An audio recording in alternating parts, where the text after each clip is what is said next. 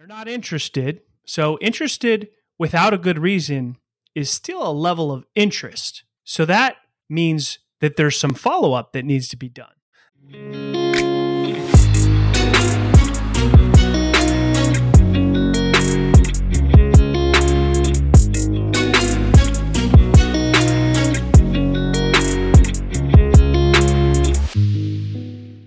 Once upon a time, there were tens of thousands of makers struggling. Every day, they built for hours and hours but didn't ship and didn't earn any income. One day, the No Code Wealth podcast and newsletter came to help them find a way. Because of this, makers become founders and earn the money they deserve. Because of this, founders can have growth and wealth and freedom. Until tomorrow, no code becomes the next big skill that changes the future of humanity. That's what I'm all about. Hello, my name is Abdulaziz, and from an ethical hacker to a European Ivy League business graduate to a hypnotherapist to a growth marketer, I've lost everything twice, and now I'm rebuilding my life one more time, 1% a day. The No Code Wealth podcast and newsletter are for the makers and founders who have the proactivity, perspective, and persistence to go on this journey with me and get from experts the answers about the money, marketing, and mindsets so that makers become earners, earners become founders, and founders get freedom and create wealth. I consider today's guest a sales superhero, and he is the 4X founder. His name is Colin Mitchell, and from co-founding Salescast to Monster Voice over IP, from hosting Sales Hustle to being a true modern thought leader in the domain, this interview today will show you what you've been missing when it comes to sales. That the key is to always be helping, not always be closing, and will give you the insights that will transform the way you approach everything in your business and life. Colin, how are you today? I'm doing fantastic. Thanks so much for having me on the show. I'm super excited to dive into these topics. Yes, we will go at full speed because this is so valuable. I want to ask you, what was the experience or the moment that you thought, sales, this is important. I have to handle this. I have to master it. I have to live it and breathe it and become somebody who does sales often and well? Yeah, it's an interesting question. So, sales is really the only thing that gave me an opportunity. I didn't go to a fancy college. Frankly, I barely made it through high school, and that didn't really open up a ton of job opportunities for me. So sales was the first job that I was able to get, and I learned a lot. And I saw a lot of opportunity early on because, I also grew up poor. Like we grew up on government assistance, and I was raised by a single mom with three brothers. She did the best she could, but we didn't have a ton of money. So for the first time, I was making decent money, and it was because I got an opportunity as a sales job, and I really saw that sales could provide me a future that I never thought was possible for somebody like me. So from there, I worked really, really hard. I was the first one in the office. I was the last one to leave. I came in on Saturdays to prepare for the next week, and there was a lot of things that I saw early on of how bright a future could be if you could really master this craft of sales. So this took me on a bit of a journey of seeking out how do we get better at my craft? And that looked like following people on social media, reading blogs, listening to podcasts, taking courses, and really investing in my own personal development to master this craft of sales. A lot of people think that, you got to have gift of the gab, or you got to be a great closer, or you got to be able to persuade or manipulate people. And a lot of those are misconceptions. Some of the best salespeople understand that being a sales professional, really mastering the craft of sales, is all about helping others and all about being curious, of asking good questions to look for opportunities to help people go along that journey of change, whatever it is that your product or service does for them. That's beautiful. Actually, this makes me think that sales has a lot more to do with being similar to negotiating, that never split the difference. I'm sure you're aware of that book. I Yeah. Yeah, that's a Yeah. great book. Chris Voss has a lot of great things that you can learn if you're looking to master the craft of sales. Um, and the thing is, there's a lot of people that are great creators or entrepreneurial or founders, and sales is the number one skill that I believe all founders must have. Now, and what that looks like is really knowing how to scale a business. I've grown multiple companies to seven figures, 100% fueled by outbound sales. So doesn't, your product can be okay or decent or an MVP, but to really go to the next level and create income for yourself, you've got to master the craft of sales. And what a lot of people don't understand is it starts with getting the right mindset, taking care of yourself personally so that you can execute at the highest level professionally when you're in that, sales role in whatever it is that you do. Yes, I believe in that.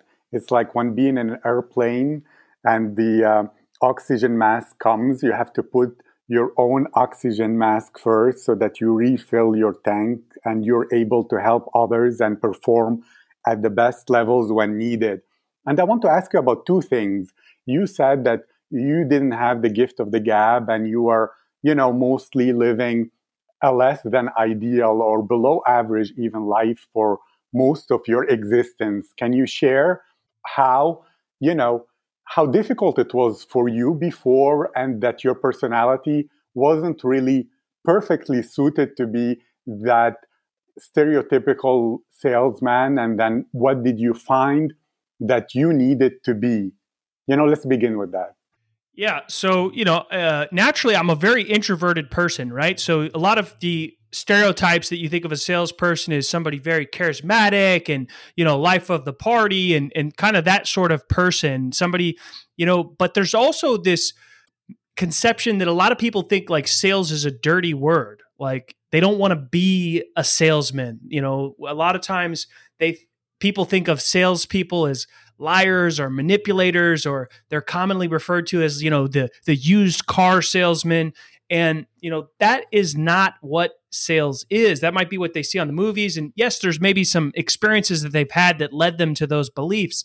But, sales becomes, there's a natural, transition that a lot of salespeople go through if they've been in sales for a while. And sometimes it starts with, really just kind of throwing things out there and seeing what sticks and trying new things. But there's a big difference between what I like to call order takers and sales professionals. There's a lot of people that can take orders and, do the activity of sales, but never really elevate to a sales professional. And to be a sales professional, it takes a lot of work, a lot of discipline, a lot of being open and willing to learn and to get better and to try new things. So, early on, I learned some really good habits, some good work ethic, some simple things like not taking things too personally, because even the most successful salespeople, they get way more no's than they do yeses. And that's important because sales can be a very up and down emotional roller coaster. And if you can't ride those ups and downs or those highs and lows, it can be very challenging and it's not for everybody. But if you can really ride those waves and, look at each no as an opportunity to learn and get better and review, it's, I'm not a big sports guy, but if you think about it, if a team goes out to play a game, a championship game, and they lose, you better believe they're going to review that game tape over and over and over again to see how they can improve and get better. And a lot of times you got to look at the sales role like that. And to kind of go back to another thing that I mentioned, is, it starts with your mindset and how you take care of yourself personally, and these are some really critical, simple things. It looks like, getting proper sleep, exercising, eating healthy food, these are simple things, having maybe some sort of spiritual practice or meditation practice. There's a lot of things that you got to do to take care of yourself personally so that when you get into your role of sales, you can be firing on all cylinders. That's beautiful. And I'm a big believer in mindfulness and meditation, and I've been doing it for 8 years. And if I may contribute, and I know you're the master of this, I have this mantra which keeps my mindset right. It's that yes is found in the land of no. I was just that, the more no's you go through, the closer you get to a yes. And there is something that I don't know whether you agree with, but I believe firmly that people, that hesitation that people have about selling and about being a sleazy salesman and all that, they don't understand the concept of finding a qualified lead to buy, and you're facilitating the process of them getting the information, the answers, the clarity, the understanding. You're helping somebody who's out there shopping or who has a problem, but they've been avoiding it for a while. And you're not just going to a person who is disinterested or doesn't care about the thing, and you're trying to force your will into them. And like you said, you get a lot more no's than yeses, which is the VC strategy, where that VCs, they say, well, they might lose on 9 deals, but the one deal they get makes them 10 times more than they would have made from those other deals all together. So can you define terms, though? Just comment on whatever you want and define what is sales, like really, and what is a sales professional, like you said, somebody who's pushing the boundaries, but what is their role? What do they do? What is sales? What is this whole thing that we're using this terminology to describe? There's only a small percentage of people that are in buy mode, ready to buy. And this applies to whatever it is you do. We're talking about single digit numbers. Okay. We're talking about less than 5% of people are really actively seeking out whatever it is you do, whatever product you sell, whatever service you provide. So, and then there's about 20%, give or take, of people that are totally happy with whatever they have and they're never going to change. Maybe they're in a long-term contract. Maybe their problem isn't worth solving, whatever the case there is. So where you're really going after is that 60 to maybe 75% of people that are somewhere in between. They're not totally happy with what they have, or they may not totally realize what problem they need to solve, but they're not fully in buy mode. So your job as a seller is not to manipulate, is not to persuade, is not to BS them to go along this journey.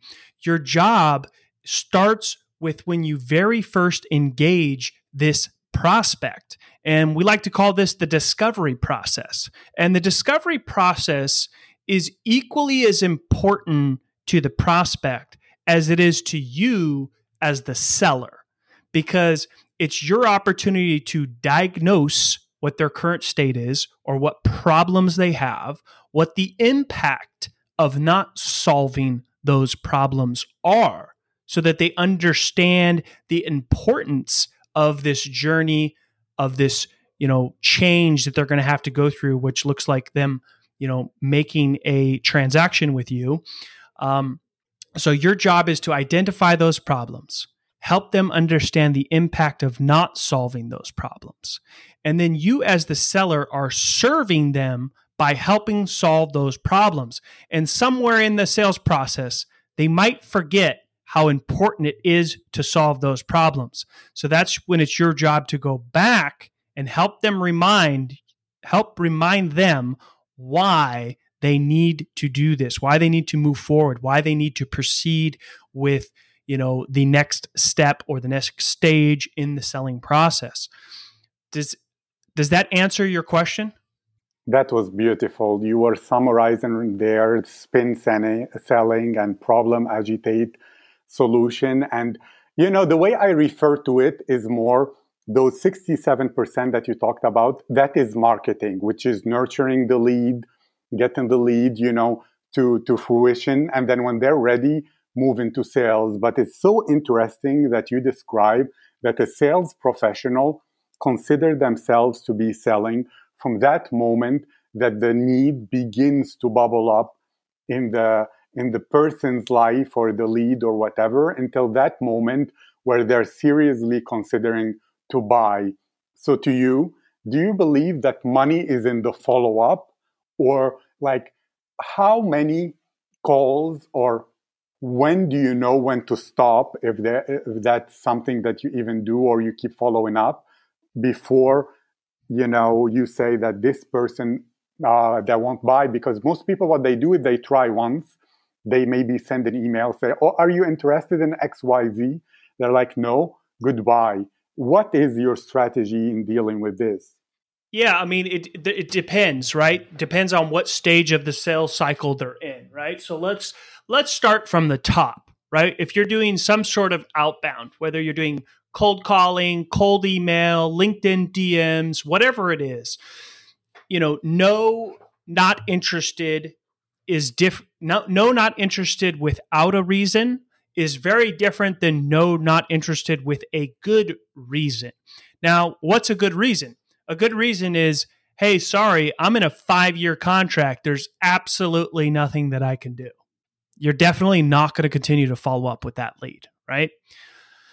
Now, no, not interested without a good reason. What does that look like? Well, that looks like, hey, I'm not interested. This is not a priority for us right now. Okay, they're not interested. So interested without a good reason is still a level of interest. So that means that there's some follow-up that needs to be done. That's a lead that you can continue to nurture. That's a lead that you can, check back with every 30, 45, or 60 days, whatever it looks like. Or you can have a conversation with them and understand why they're not interested, when it might be a priority. If A, B, or C happen, would it make it more of a priority? So there's a lot of different directions that you can go with those no, not interested without a good reason. Okay. Now let's say that they are interested. Okay. So we talked about, outbound, really top of the funnel activities, 2 different paths, no, not interested without a reason, and then no, not interested with a good reason, and how to handle those. Now let's talk about leads that maybe proceed, they show a level of interest and you engage with them. And those prospects go through a discovery process, whatever that looks like in your sales playbook. And the discovery process is the most important process of the sales process. I'll repeat that again. The discovery process is the most important process in your sales process because, one, it's going to help you identify if they are a lead or a prospect that actually needs what you have or has a problem that you can solve, right? And if you skip this crucial step, you end up with a lot of prospects in your pipeline that are never going to close, and you're going to be ripping your hair out because you just don't know what to do. Now, let's assume that you do the discovery process, you get through that stage, and then at some point after the discovery, maybe after the demo, they start to ghost you, or they're now no longer interested. And I think to kind of sum up your question, right? You said, do you follow up? Do you not follow up? How many times do you follow up? Well, if you did a good, thorough discovery, which you should have fully documented inside of your CRM, this is your point where you go back and you tactfully remind them of why they need to continue or why they need to go to the next stage or why they said it's so important to solve this problem, or remind them of the impact of what will happen if they don't solve this problem. Maybe they're not going to hit their goals. Maybe they're not going to hit bonus. Maybe it's gonna, whatever the case is, it just depends on what you do. And you remind them of that. Now, the amount of times you follow up varies, but you don't want to follow up too much where you seem desperate, because then, you don't come off as a very confident seller. You have to, a lot of times the problem with people in sales is they're not confident in themselves, or they're not confident in their product or their service and what they do. And every deal is a make or break deal for them. And you got to really come from a place where, hey, you're there to help them. And if they don't want your help, then it's time to move on, because there's plenty of other people out there that do need your help and understand the value of you helping them. So how many times you follow up? Hard to really answer that question, but how you follow up is more important. And it's by starting with the discovery. So if you do the discovery right, the deal will essentially move forward and close on its own. That's why I say you don't need to be a great closer to be a sales professional and to do great in sales. You need to be good at asking good questions. You need to be good at asking listening to your prospect. You need to be good at conducting a deep, thorough discovery. Those are the things that lead to the close or lead to the sale. And if you, at some point, they say they're not interested and you don't have enough fuel from your discovery to keep that conversation going, to keep that lead or prospect moving along in the sales process, then that means you need to review your discovery process as a whole, because there's something broken in it. That's beautifully said. And it reminds me of Jim Camp's work, where he talks about two things that are relevant. And I think that you're doing everything that he has found and discovered. So you're probably a genius in your own right, and you underestimate yourself. He talks about, if there is no need, pack your bags and leave. And he says to have a budget in terms of time, money, or whatever, to follow through with people. And once that's done, you go, so that you're never, in too deep and the sunk cost bias kicks in. And to you, I want to know about you as a person. I will have two questions, but one is, what change do you want to create in this world? What is something that through selling, through sharing this knowledge, through doing all the work that you do, something in this world that you want to make different? I mean, I'm really passionate about helping people in the sales community, which is part of the reason why I started Sales Hustle, which is my podcast. And, when I started on early on sales, I learned a lot of bad habits, mainly because of lack of leadership, lack of training, and just, people teaching me kind of a old-fashioned way of doing sales. And I had to go out and seek out a lot of things on my own. And unfortunately, today, there is a lot of organizations where salespeople are not getting the professional development resources that they need to become better at their craft. And so that's part of the reason why I started Sales Hustle, is my way of giving back to the sales community so that they can tune in 3 times a week. And we bring, top sales change makers from all different roles, shapes, sizes, doesn't matter. Different roles, different industries, to, people that are thinking differently about sales, that are trying new things, that are testing things. And so we're bringing them on, and, it's 30 minutes. They can tune in, they can learn something and, get back in the saddle and try it out. And so that's, something that I'm really passionate about. I'm really passionate about helping people, build more relationships with the right people through this, medium of podcasting, which is why, me and my co-founder, Chris, started Salescast. Tell us more about Salescast. Yeah. So Salescast is, we manage B2B podcasts to help people transform the way that they, make more relationships with the right people and land their dream clients. They can check that out at salescast.co. It's great. I've checked your website and I'm familiar with your work, and I believe you're doing good things in this world. And I have a question that I prepared for you specially. And it's, all right, if we were having this discussion 5 years from today, and you are looking back over these 5 years, what has to have happened in your life, both personally and professionally, for you to feel happy with your progress? That is a tough question. I'm one of those people that likes to set goals. And then when I hit the goals, I'm like, yeah, that's still not enough. We could have done better. so, so sometimes that's a good thing and a bad thing. Because it helps me push the limits and always want to do more. But then sometimes, it's important to take time to acknowledge things and pat yourself on the back a little bit and give yourself some credit. So if I were to say 5 years from now to look back, Chris and I have some pretty ambitious goals. We want to, impact as many people as possible to break out of isolation and into acceptance through storytelling via a podcast. So we're very passionate about that. And I think that, we're on track to hit those goals. And, I think that we probably will hit it before the time limit that we set out. But basically our goal, I'll just tell you, is to work closely with the top 10 change makers globally to use the art of storytelling to transcend barriers and empower 100 million people to step out of isolation and into acceptance. I love that. And can you tell us a bit more about the art of storytelling?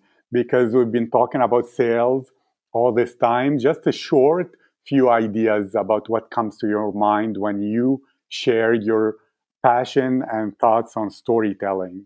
Yeah, storytelling is so important, and it is a bit of an art. And it's something that, I didn't always think that I was, great at, right? It does take practice. And, people like stories. They do. Why do you think movies do so well? Why is Netflix do so well? People enjoy stories, and you can integrate storytelling, into your sales, into your sales efforts, into your marketing efforts, into both. They can be integrated. Bring yourself into more conversations. Now, you definitely got to make the conversation more about your prospect. Like, the goal is to shine a light on them, and they are the center of the conversation. But bring stories into your conversations to help them identify with things better, which is a lot better than you just spewing a bunch of features and benefits and awards and things like that, or case studies.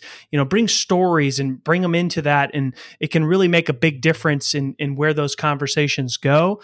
And to kind of transition to more like podcasting, if you're trying to build more relationships with the right people, what better way than to invite them onto your platform and let them share their story with your audience? Of course. That's a beautiful thing, especially connecting with people. Relationships is the core of selling. Maybe we should have another word, since selling now in the minds of people is totally misunderstood. But what selling is, it's developing a relationship of trust with somebody so that they trust you, open up to you, tell you their real needs, and then you help them meet those needs or get to those goals or fix those problems that are deep down the truth, not the facade that some people might say to strangers, but what is underneath it all that is moving them and driving them and maybe keeping them up at night. Mm-hmm. Yeah. Yeah. I mean, you got to build rapport. It's important. Building relationships is important. Those are important. However, you have to still be good at diagnosing problems and helping people see the impact of not solving those problems so that they will go on that journey. A lot of people think just because people, know you, like you, or trust you, that's enough to get to do business with them. And it's not. It's important, but that by itself is not enough. Of course. That's why I said, so that they tell you the real things right when you're diagnosing, because if they feel you're a stranger, then they don't. And I want to ask you, since you're a father, what did your skills of salesmanship and storytelling help you be a better parent and, have a better relationship with your kids, or do better? In which ways did it make an impact? Yeah, I would say my sales success with convincing my kids to do things like eat their vegetables and go to bed and not do certain things I'm not batting as well in that department. They're tougher to sell, that's for sure. No, I'm just kidding. Yeah, you definitely, with kids, everybody sells, whether they want to admit it or not. If you're a parent, if you're a teacher, if you're, one of the best sales coaches that I know that's out there teaching people, how to do outbound very successfully, he was a teacher first. And, he was selling high school students on, to do certain things. So everybody sells in some capacity, whether they want to admit it or not. And yeah, definitely, there's definitely little tricks that I've been able to inject in my parenting with my kids when trying to convince them certain things or tell them why we're doing certain things or why we're going to go on this journey. And it all starts with asking good questions and listening first. So those are skills that I acquired as in my journey of trying to become a better person in sales.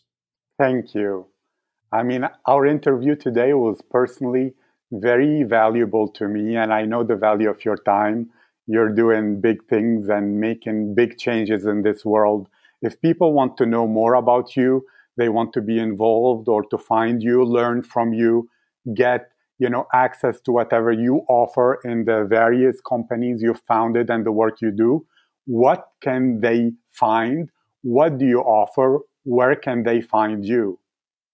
Yeah, there's a couple places. Number one, you can check out Sales Hustle on all the podcast platforms. Best place on social media for me is LinkedIn, Colin-Sales Hustle. And if they want to learn more about starting a podcast, growing a podcast, or building more relationships with the right people to win their dream clients, they can check out salescast.co. Thank you for your time. I wish you and everybody listening a good day. Goodbye. Bye.